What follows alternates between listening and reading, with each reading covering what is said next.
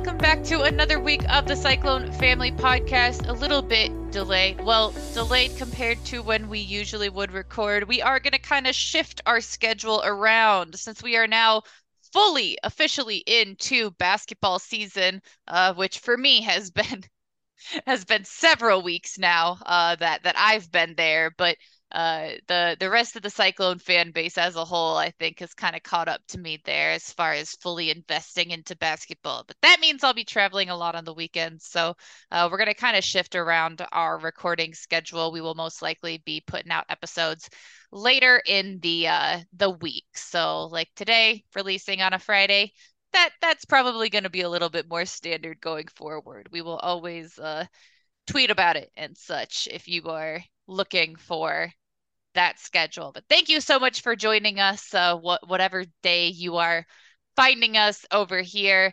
I am, as always, Jamie Steyer Johnson, alongside my brother Eric Steyer. Eric, thank you for joining me once you've kind of recovered, gotten your rest, gotten back into the swing of things back home in Ames. Yep, I'm glad to be here. Well, Eric, there's there's so much to talk about. I'm gonna kind of try and hit the highlights here and let us get a little bit more into some of the stuff that maybe we have different perspective on. Maybe we have some stuff to say there. But I want to start with men's basketball. I naturally want to start with just a little pat on the back for myself because last episode, we mentioned how Caleb Grill has had a kind of statistical anomaly in his time at ISU, which is that he has shot significantly better on the road than in Hilton. And especially to start the season this year, he had not quite lived up to his potential as far as the kind of shooter that we know him to be, that Iowa State fans know him to be, really struggled. And I think he picked a good game to get stuff figured out, would you say? Yeah, I mean, game against number one in which you needed every one of them. So yeah, I'd say it was a pretty good game I mean, it was to just to come out. really, it was really cool to see the hype, the recognition for him on a national stage. Obviously someone who puts in a lot of work behind the scenes, someone who really cares about basketball, who really cares about Iowa State. Obviously he and TJ have a really great relationship. So just to see amid all the excitement of beating the number one team in the country, like that's great enough. But to have that behind a career performance by someone who has had some significant struggles and really you feel for him in those times. And so the way that he came out there was absolutely incredible.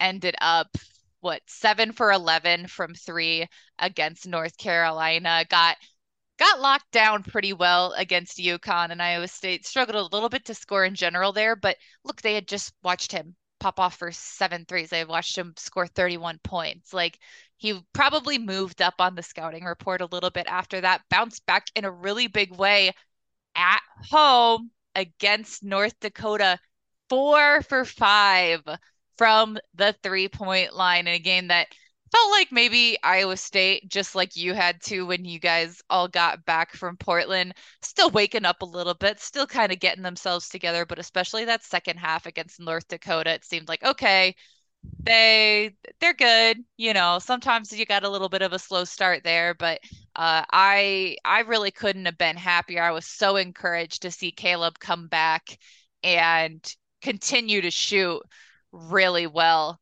at home too. And I'm hoping, and myself along with I think all Cyclone fans are really hoping that that can continue throughout the rest of the season because I mean, what a boost that would be for the Cyclones to have him really hitting consistently like we know he can. Yeah, and I think the first few games of the season, uh, obviously his 3-point shot wasn't really completely there yet, but we saw him contributing in other ways. He's been playing really good defense all year, getting steals, and we even saw him get steal at the end of the North Carolina game there. And so to be able to see him, contribute at the 3-point line, like we know that he's capable of, that was really good to see. And so, especially in that North Carolina game, if you can have him, I mean, he's obviously not going to contribute 31 points probably every game. But to be able to do that and then do what he does, just with the overall energy that he brings, and especially on the defensive end, just a complete game that was really, really cool to see for him. Yeah, that's the thing is like no one's asking him to be, like you said, 31 points every game. No one's asking him to do anything outside of what he's capable of. It's just that when someone's struggling, you desperately want to see them live up to their potential. So I really loved seeing that. I, obviously, like it was kind of tongue in cheek what I said before they went out there, but at the same time, you just felt like he was due for a course correction as far as the way he was shooting and his statistics and things like that. So to see that happen in such an extreme way, and then to see that kind of continue on into the next solid opportunity, like against North Dakota, really, really excited to see that. But let's dive in a little bit more over that really big win out in Portland, which Iowa State had a couple of them, taking down Villanova. That's terrific as well. And you go up against the number one team in the country. And there is a saying that sometimes it's better to be lucky than good. And that's something that Iowa State football could have used a little bit of during the years, just an ounce of luck. But I felt like Iowa State obviously played a terrific game against North Carolina. I want to acknowledge that they then went on a little bit of a skid. North Carolina did. They maybe were a little overranked at number one, but hey, they had a solid start to the season.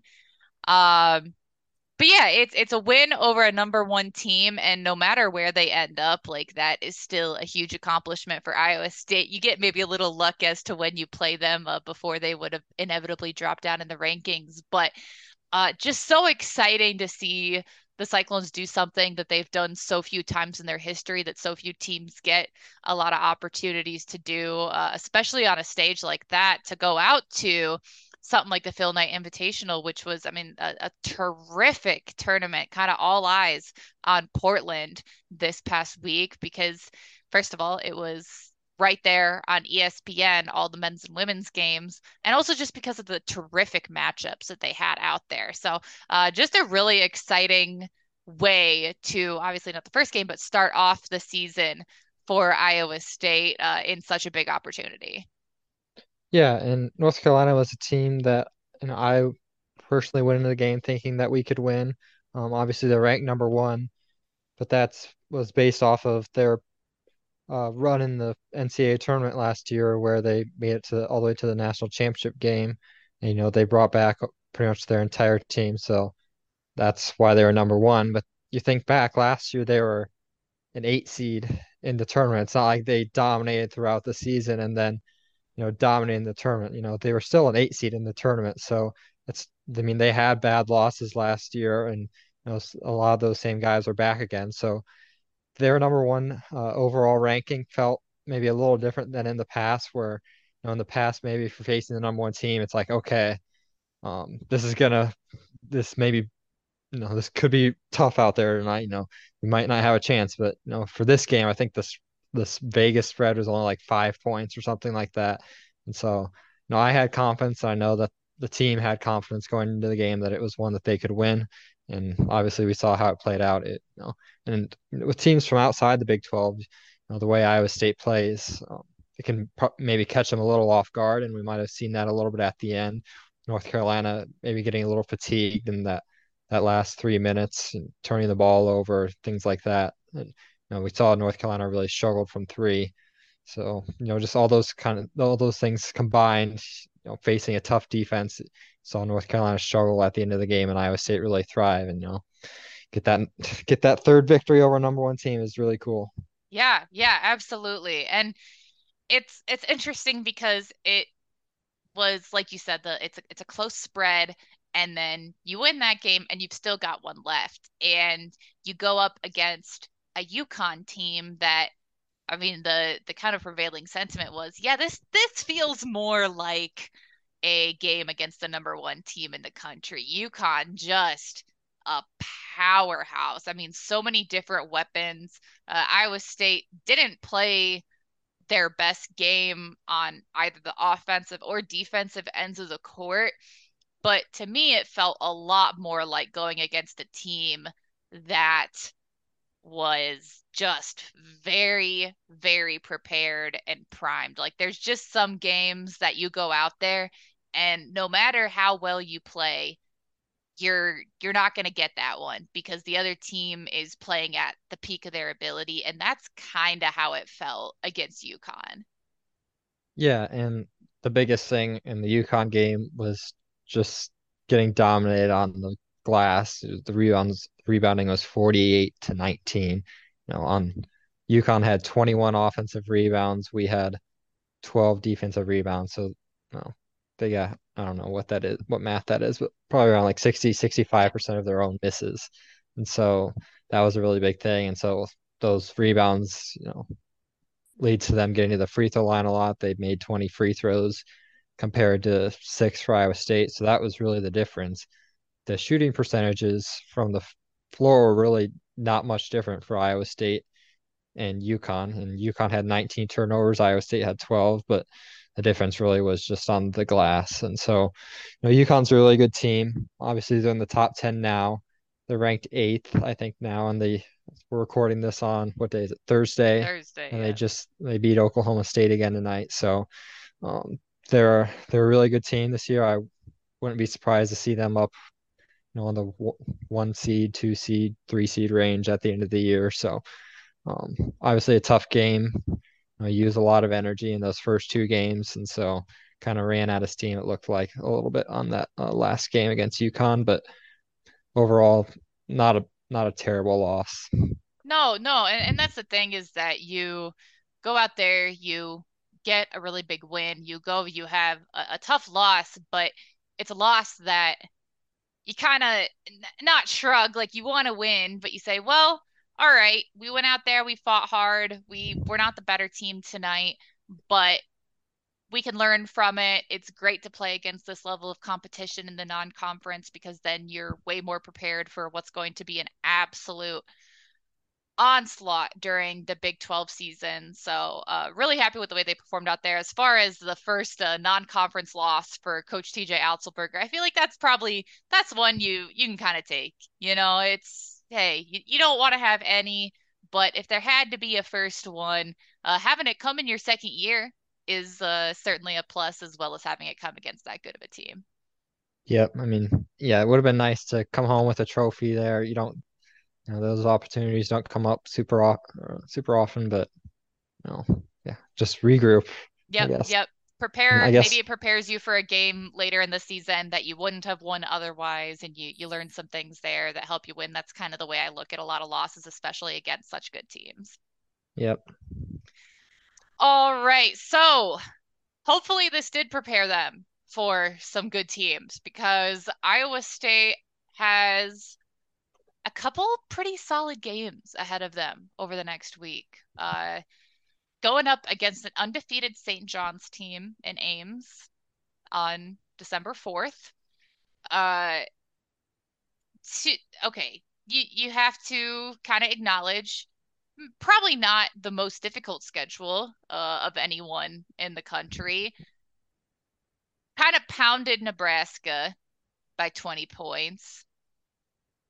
Yikes.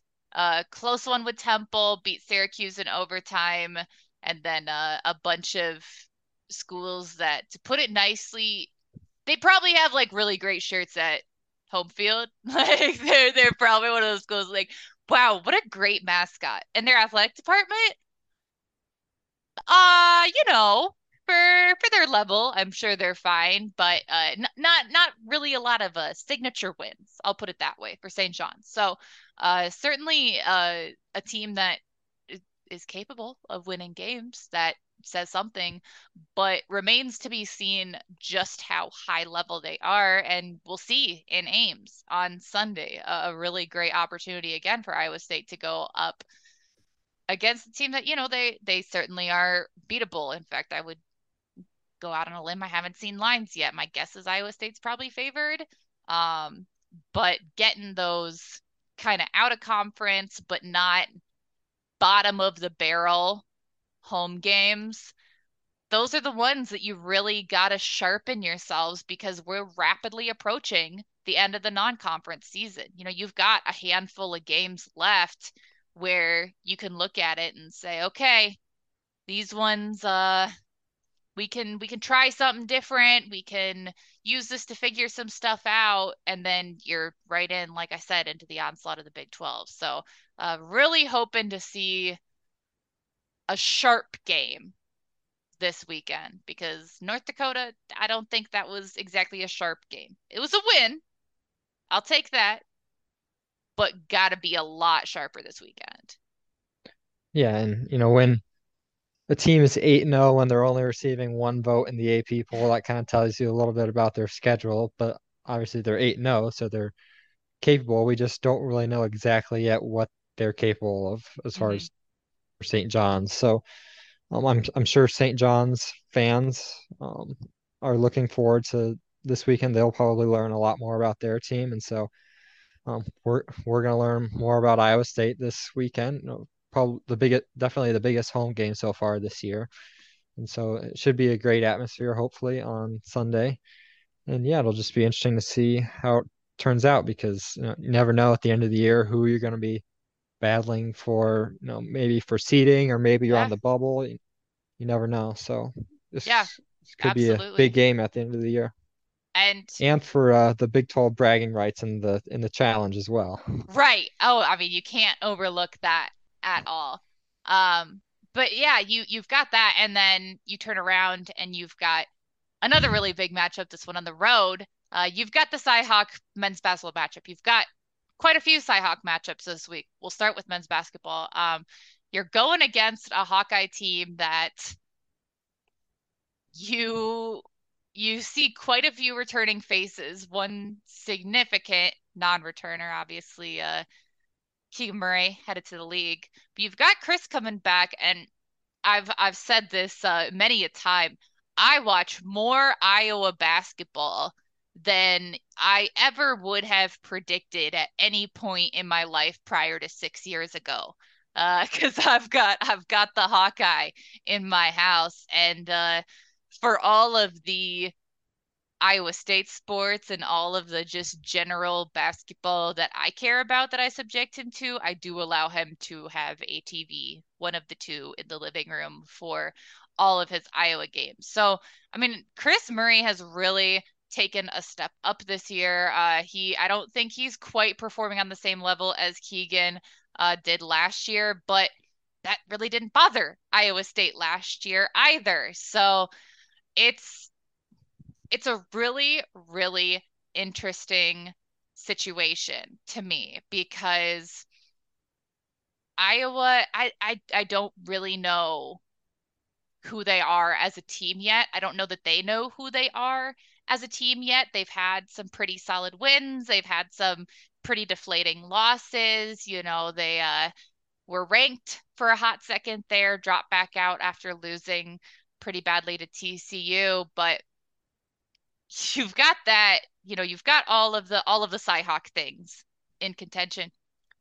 Iowa also plays Duke in New York on Tuesday and then comes back for the Cyhawk on Thursday. I, Yeah. I I would be less than At thrilled about that if that were my team with at that back to 8:30 back. Central Time too, 9:30 Eastern Time. So I mean, less than 48 hours between the two and you have to travel back from New York. Like, woof. That's I, I I, mean, s- yeah, some teams do better than others with that sort of thing. I mean, sometimes you'll see a team, have hardly any rest between games. Like even, they'll have a tournament where they play back-to-back days, and then on the second day they come out and light it up and right. shoot really well. Playing back-to-back days.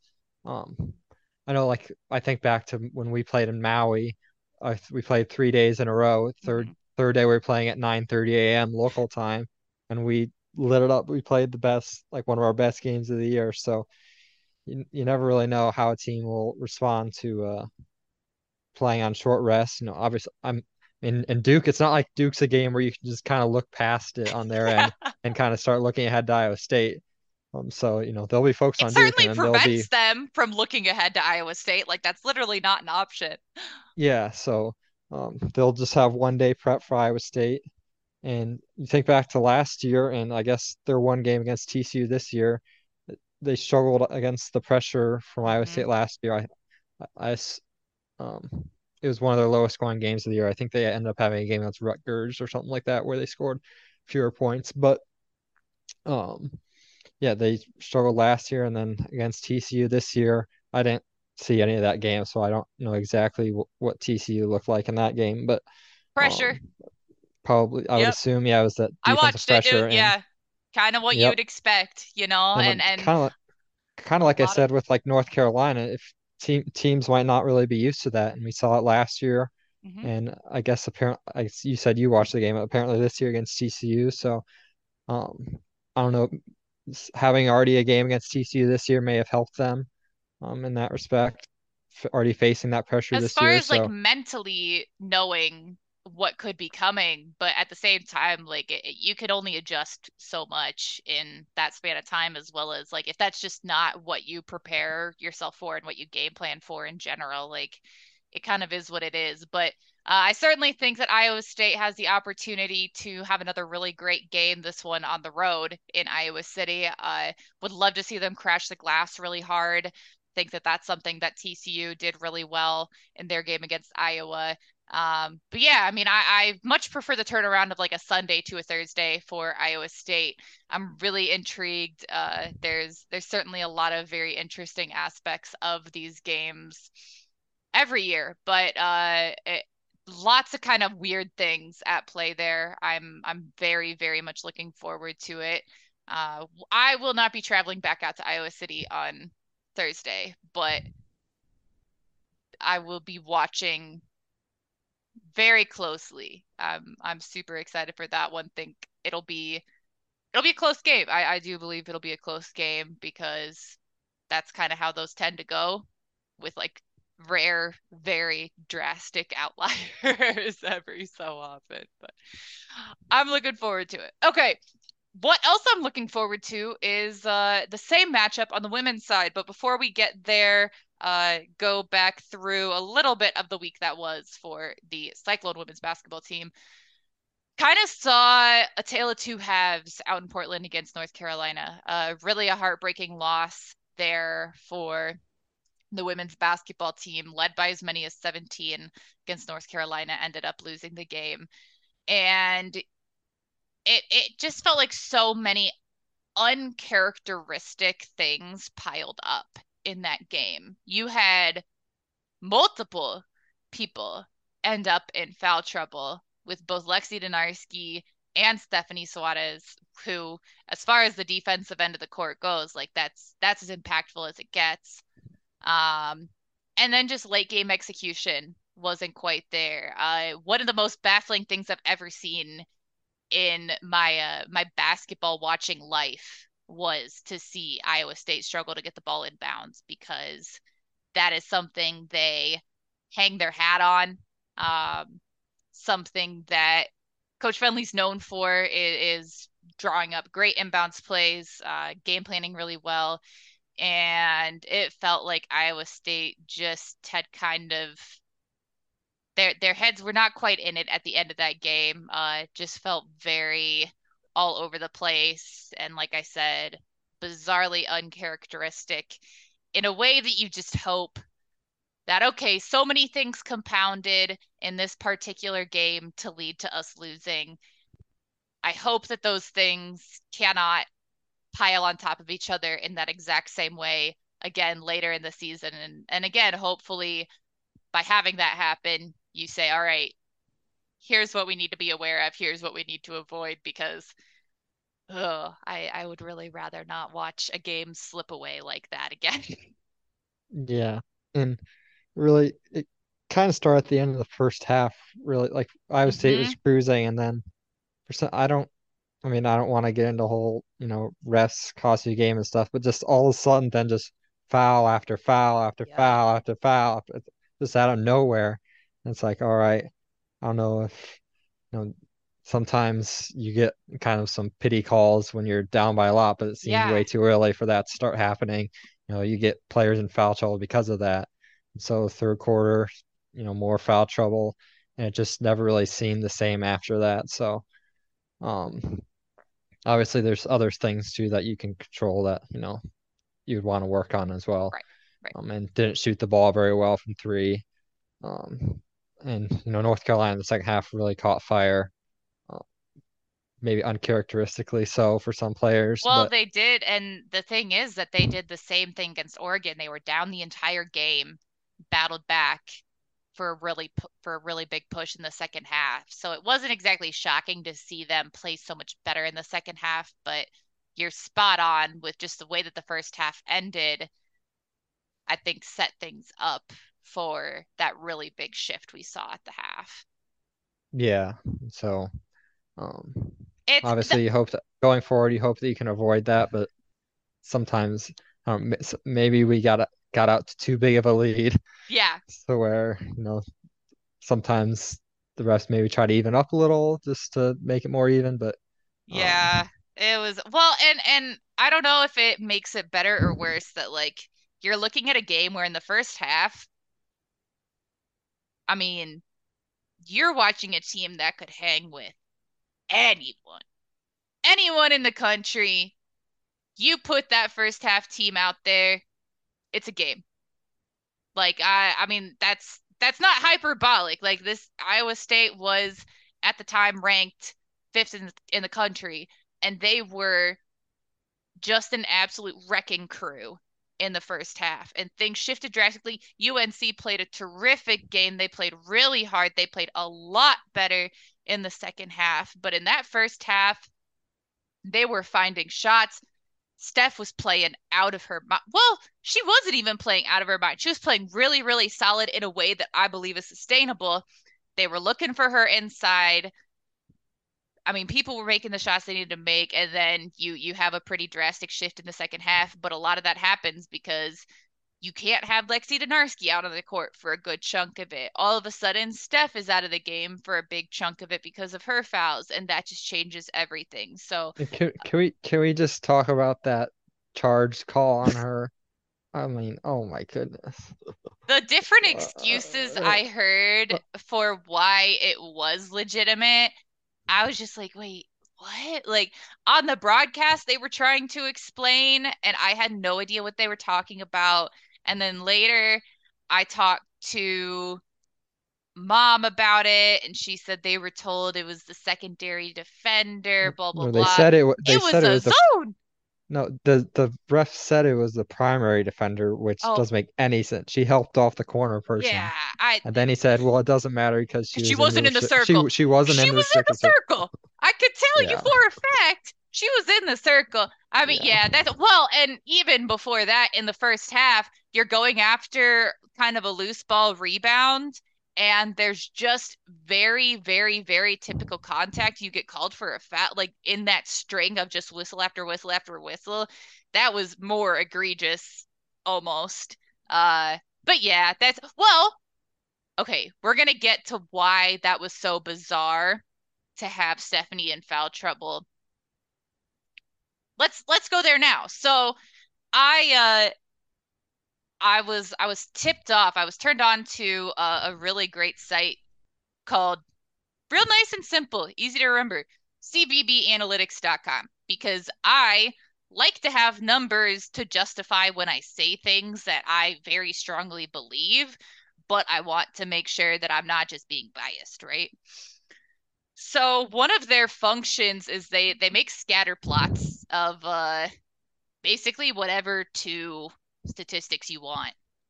And I mean, I'm sure a lot of sites do stuff like this. Very, very few sites have full women's basketball stats and analytics. Like it's really pretty sad and frankly infuriating to me. So when I get tipped off to ones that do, huge fan.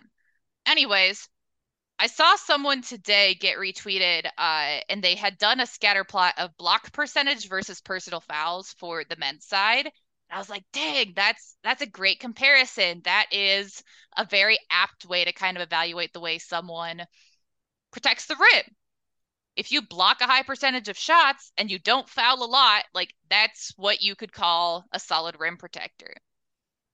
And for the women's side, it is a crazy looking graph. It's on my Twitter.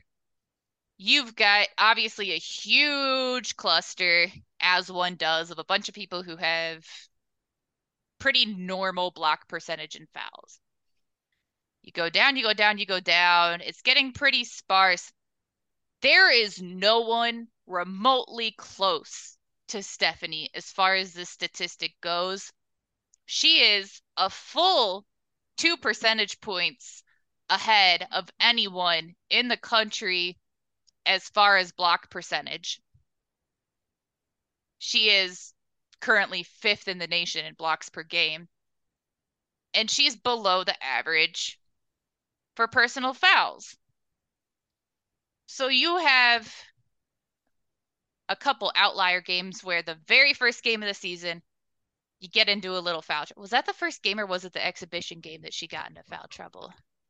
I think it That was against first Cleveland game, State. the first Yeah. actual You game. get into some foul trouble and you sit a big chunk of the game, don't have a single issue after that until this game against North Carolina.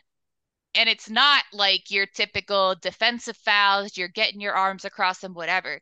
It's just dumb fouls that if I thought they were legitimate would be mental errors, but I don't think they weren't. So I think it says a lot more about the way that Stephanie plays that like that's generally just not an issue with players that play like she does and the kind of defense she plays and the way she affects the game. You would expect a lot more situations where she could potentially be in foul trouble. And yet somehow most of the time, we'll see how she does against more high level competition, but it's been really mind blowing the way that she's able to play that really hard defense. She prides herself on defense and not fouling. Yeah, I mean, yeah, we've seen it all year. The good contests at the rim. We saw it against Michigan State. I mean, I guess we've seen it in every game really. So it was surprising to see her get in foul trouble. But then you think about what the fouls actually were. The one we talked about, and then getting going up for a shot, and then somehow getting an offensive foul in there somewhere. I don't know. Yeah, it was just kind of frustrating, but time to move on, I guess. Yeah, yeah. I mean, it's a big opportunity that you wish would have gone your way, but at the same time, it is what it is. Like you said, kind of time to move on. Her her block situation is wild. I was figuring this because I found myself with a lot of time on my hands as I was watching these games and not calling them on the radio. Usually I'm sitting there, I'm looking up stats so that I make sure I know what I'm saying when I'm talking, but I wasn't doing that, so I had to find some way to occupy myself because I am physically incapable of just watching a basketball game, apparently. And what I found was that Stephanie should set the single season block record by a wide margin at Iowa State. Like, I don't think that that's in any way a question. I mean, the only question would be if somehow, people really started to adjust if they decided they weren't going to drive on us. I don't think that that's a realistic strategy. So you're left with just kind of this overwhelming thought that okay, she's probably going to do that. I'm trying to pull up what the I had at one point what the single season record was. I'm almost there. I promise. I'm getting there. Single season leaders in blocks. Block shot. Single season 75. So far through 7 games, 8 games, 7, 8, 7. How many games have we played? Uh, 7, 7. six. 22. 22 block shots through 7 games. So I feel fairly confident in that one going down. Hopefully. I would hope that there would not be a huge drop off. Either way, I mean she should end up on the top 10 list, you know. You tie at 10th if you get to 42. So if she can get 20 more blocks throughout the rest of the 25 minimum games of the season, assuming she plays every game, that'd be pretty good. Based on the pace that she was on and continues to be on, not only would she be the single season leader in one season at Iowa State, Stephanie Suarez is currently on pace to break into the all-time blocked shot list at fifth. Wow. That's So impressive. I don't know that she'll stay on this exact pace. I would not begrudge her if she did not, but it's in play. So that is certainly something we will keep an eye on there. And it's just, I mean, I think the biggest thing is that that's just not the type of player that Iowa State has had historically. It's a very specific type of player, especially in the women's game. So that's uh that's pretty cool. All right, another player really stepping up, especially out in Portland and continuing home. Kind of having, I mean, didn't have quite the game that Caleb Grill had, but kind of a similar situation in really stepping up to play the way that we know that they're capable of, and then continuing it coming home. Maggie Espen Miller McGraw going out there, hitting some shots, playing some defense, moving her feet, able to play what looks like a pretty comfortable 20 minutes after, I mean, just the litany of injuries she's had to fight through. I mean, I am so excited to see her out there playing well. That's great, but looking like she feels comfortable and is having fun out there too. Yeah, it's good to see. Starting to make some heat up a little bit from the outside out in Portland, and last game continued that a little bit. It was 2 for 5 from three. We're seeing her minutes pick up as well. So yeah, it's good to see her. Just she just adds another component to this team. We all know the main players. It's always nice to have those support players as well. Yeah, I mean, and she's shown that she's able to take the ball off the dribble a little bit, especially when she makes them defend her on the outside. So something I certainly think we'll be seeing more of from her. So really good to see some people start figuring it out again as we get to nearing the end of non-conference play. Really excited for Maggie. She's so passionate. She's someone who when she does well, I think it lifts everyone else up. So really big, really excited to see her out there. Um, Gonna be important going forward. We've seen a real tough schedule so far. It feels like women's basketball as a whole is playing a lot tougher schedules.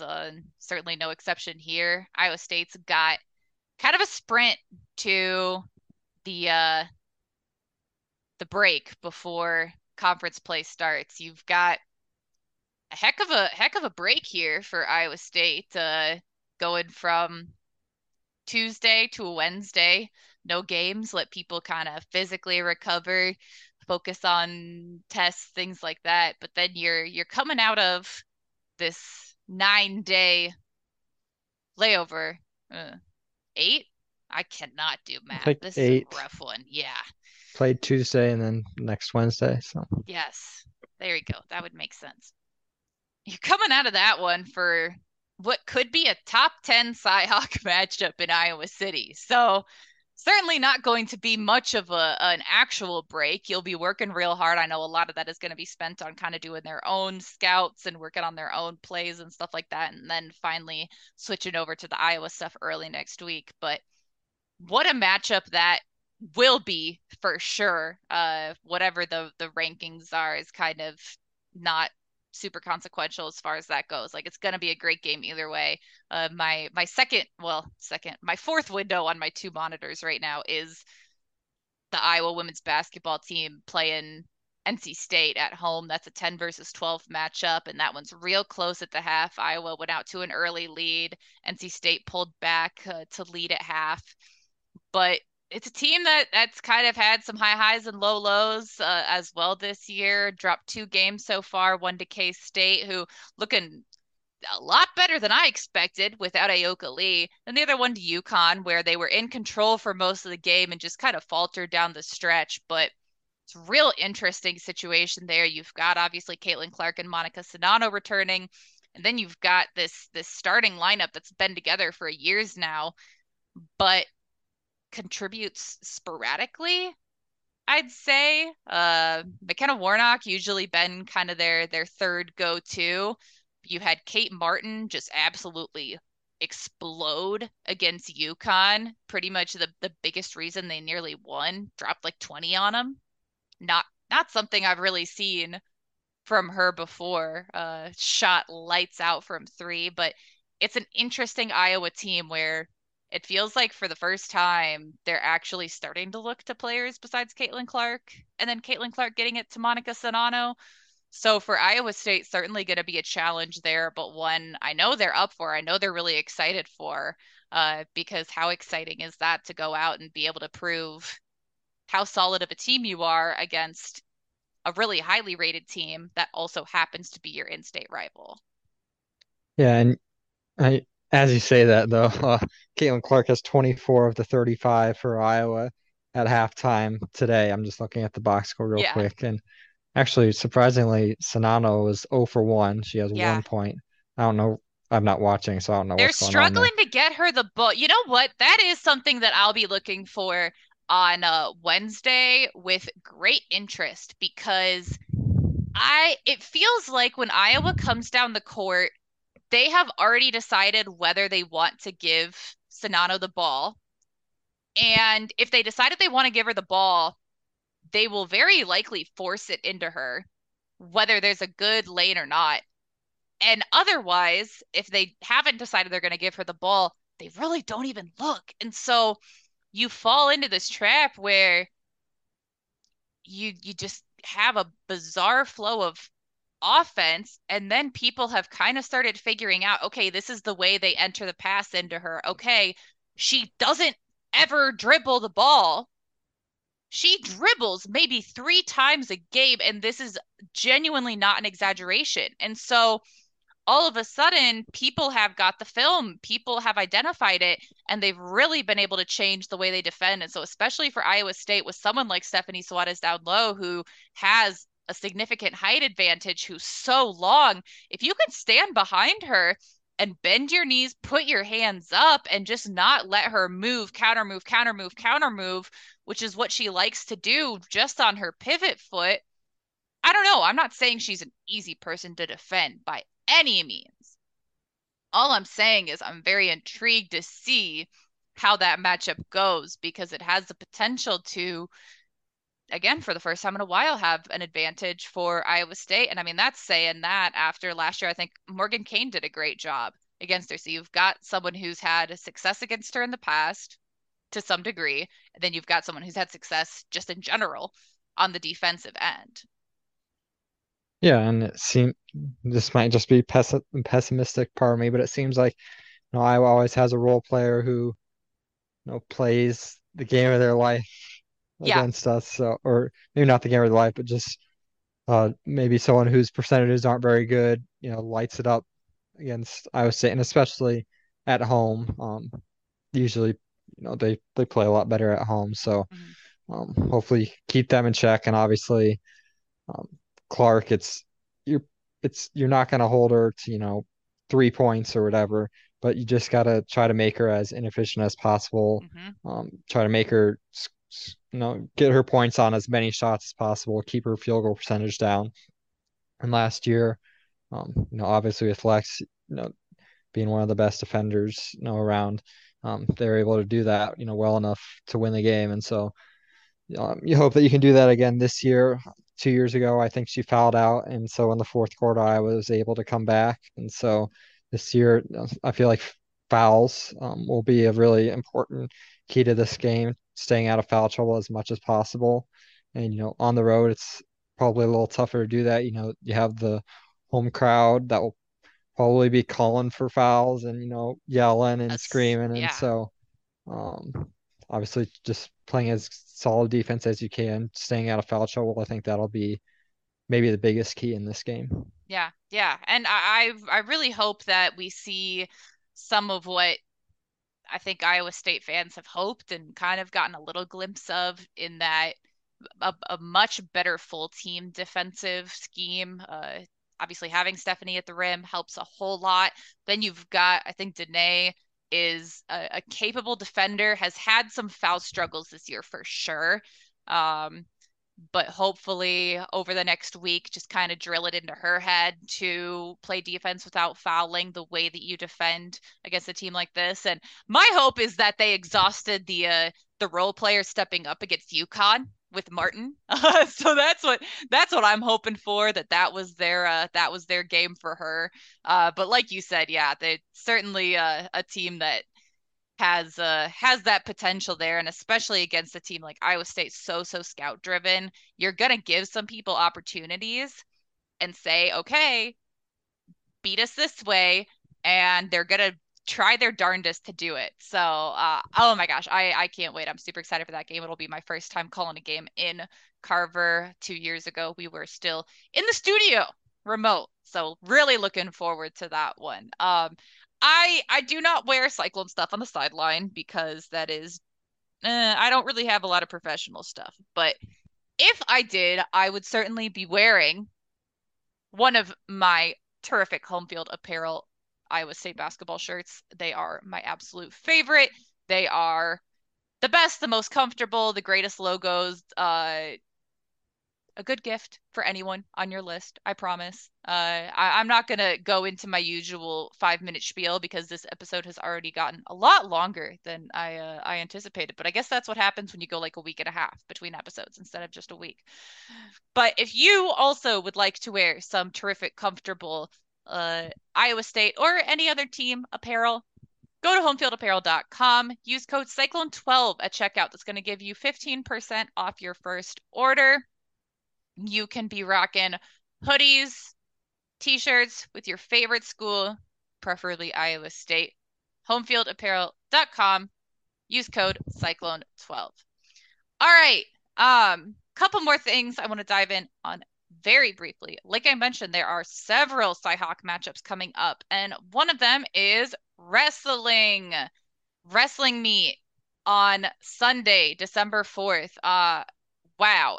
I I've said this several times. I am intrigued by wrestling. I want Iowa State to be good. I understand very little, but what I'm hearing is this should be the best Cyhawk meet in quite a while. Iowa State really has taken a huge step up this year, and Iowa, I mean, a perennial powerhouse. But what I'm hearing, the rumors I'm hearing is that with a couple of wrestlers for Iowa still potentially not quite ready for competition, especially Iowa State may have the edge in a couple of matchups that could be really key. So, I mean, if you just look going down the what they released as their probable lineups, the rankings for the Cyclones, you've got an edge in hmm, a good like 4 or 5 matchups, and you're real close in a bunch of other ones. So certainly a huge opportunity for the Cyclones this weekend to go into Iowa City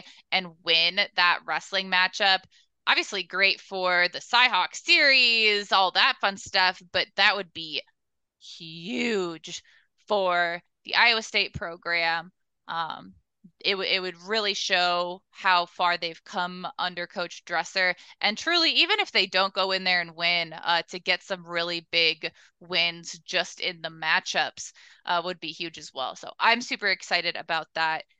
Definitely a great way to kick off the week as far as those CyHawk matchups go.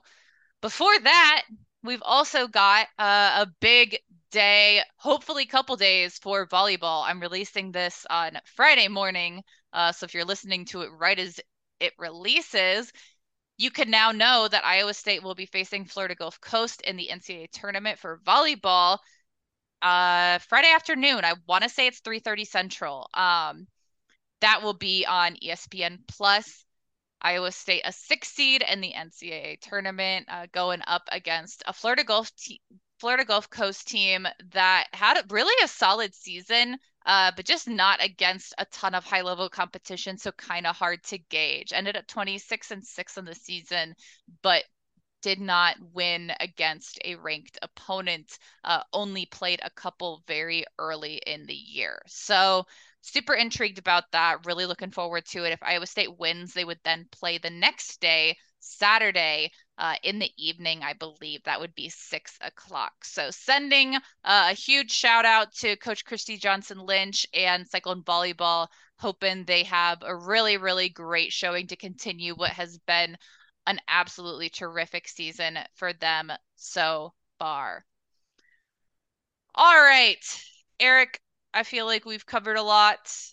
Is there anything I missed from the past week for the week ahead? I don't think so. Just tough end of the year for the football team, but Yeah. we'll see. We'll see what everything looks like in maybe a week or two.